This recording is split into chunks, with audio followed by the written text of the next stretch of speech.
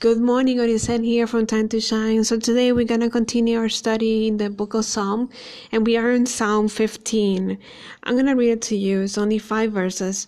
I encourage you to read it too, because it gives us a guidance on how we ought to live in this life. And if we want to be in the presence of God, if we want to walk righteously in front of Him and with Him, I should say, we ought to practice these principles. There's 11 principles that we ought to follow in order to be seen by God, to be guided and accompanied by Him.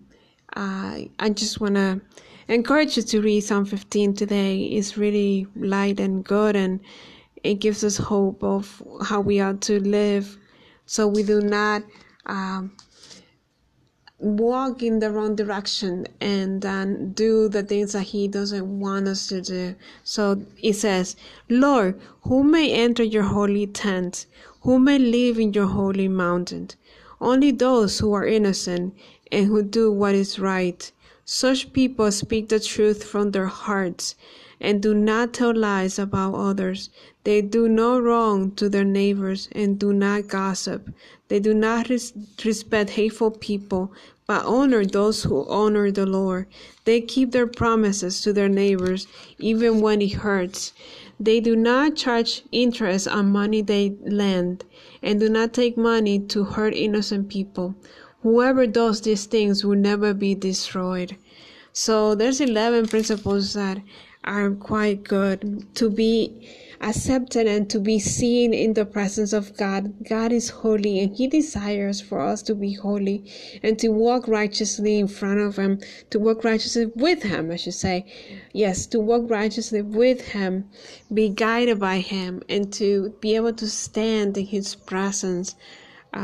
He's holy, and He cannot take any wrongdoing. And not only that, but He sees our heart. He sees beyond of what we can see.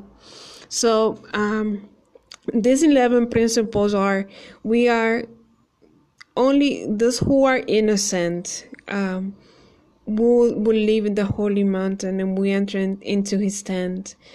Those who do what is right, those who speak the truth from their hearts, those who are sincere, will be able to stand in the presence of God, or will be able to enter into the holy temple.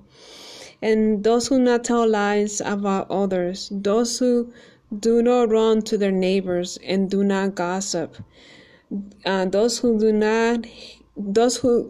not respect hateful people, but honor those who honor the Lord, those who keep their promises to their neighbors even when it hurts, and those who not charge interest on money they lend, and do not take money to hurt innocent people. Those are the things that we are not to do, or to do, so that we might stand in the tent of the Lord, in His presence. God is holy. He is so awesome. I know from my own walk with Him, He wants us to do these things so we can be blessed, so that we can honor Him and show the world that He stands strong, that He's mighty, that He's glorious. This part I do want to take a minute to say about this. When it says, the last in verse 5, it says, do not take money to hurt innocent people. We ought to be careful on what to do, what we're doing, and how people are getting bribes to do harm to innocent people. That needs to stop. We need to consider others above ourselves. We need to consider others, love others as we love ourselves, as it says in the Word of God. And those are the things that we need to do, and be able to honor God, all that we are. So I encourage you to read Psalm 15 today. It's only 5 verses. Also, this verse 5, it says, and those who do not charge interest on money they lend. We have to be prudent and we have to be good to people.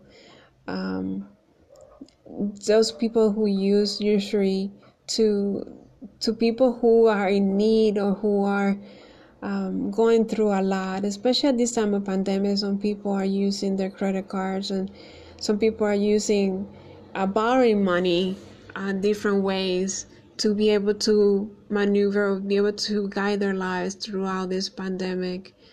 I pray that people do not charge high interest, who do not use this time to abuse others. Just pray for that people are not being taken advantage of at this time of when they're hurting and when they're going through hard times with this pandemic. So once again, I encourage you to read Psalm 15. I hope you have a wonderful weekend. Be able to rejoice in the Lord and put in practice these guidance and these steps, these I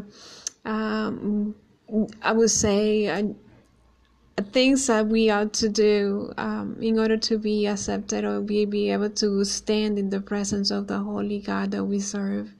He's mighty and He's just and He's perfect and He's holy. He's wonderful. Have a wonderful day. Have a nice weekend. Bye-bye.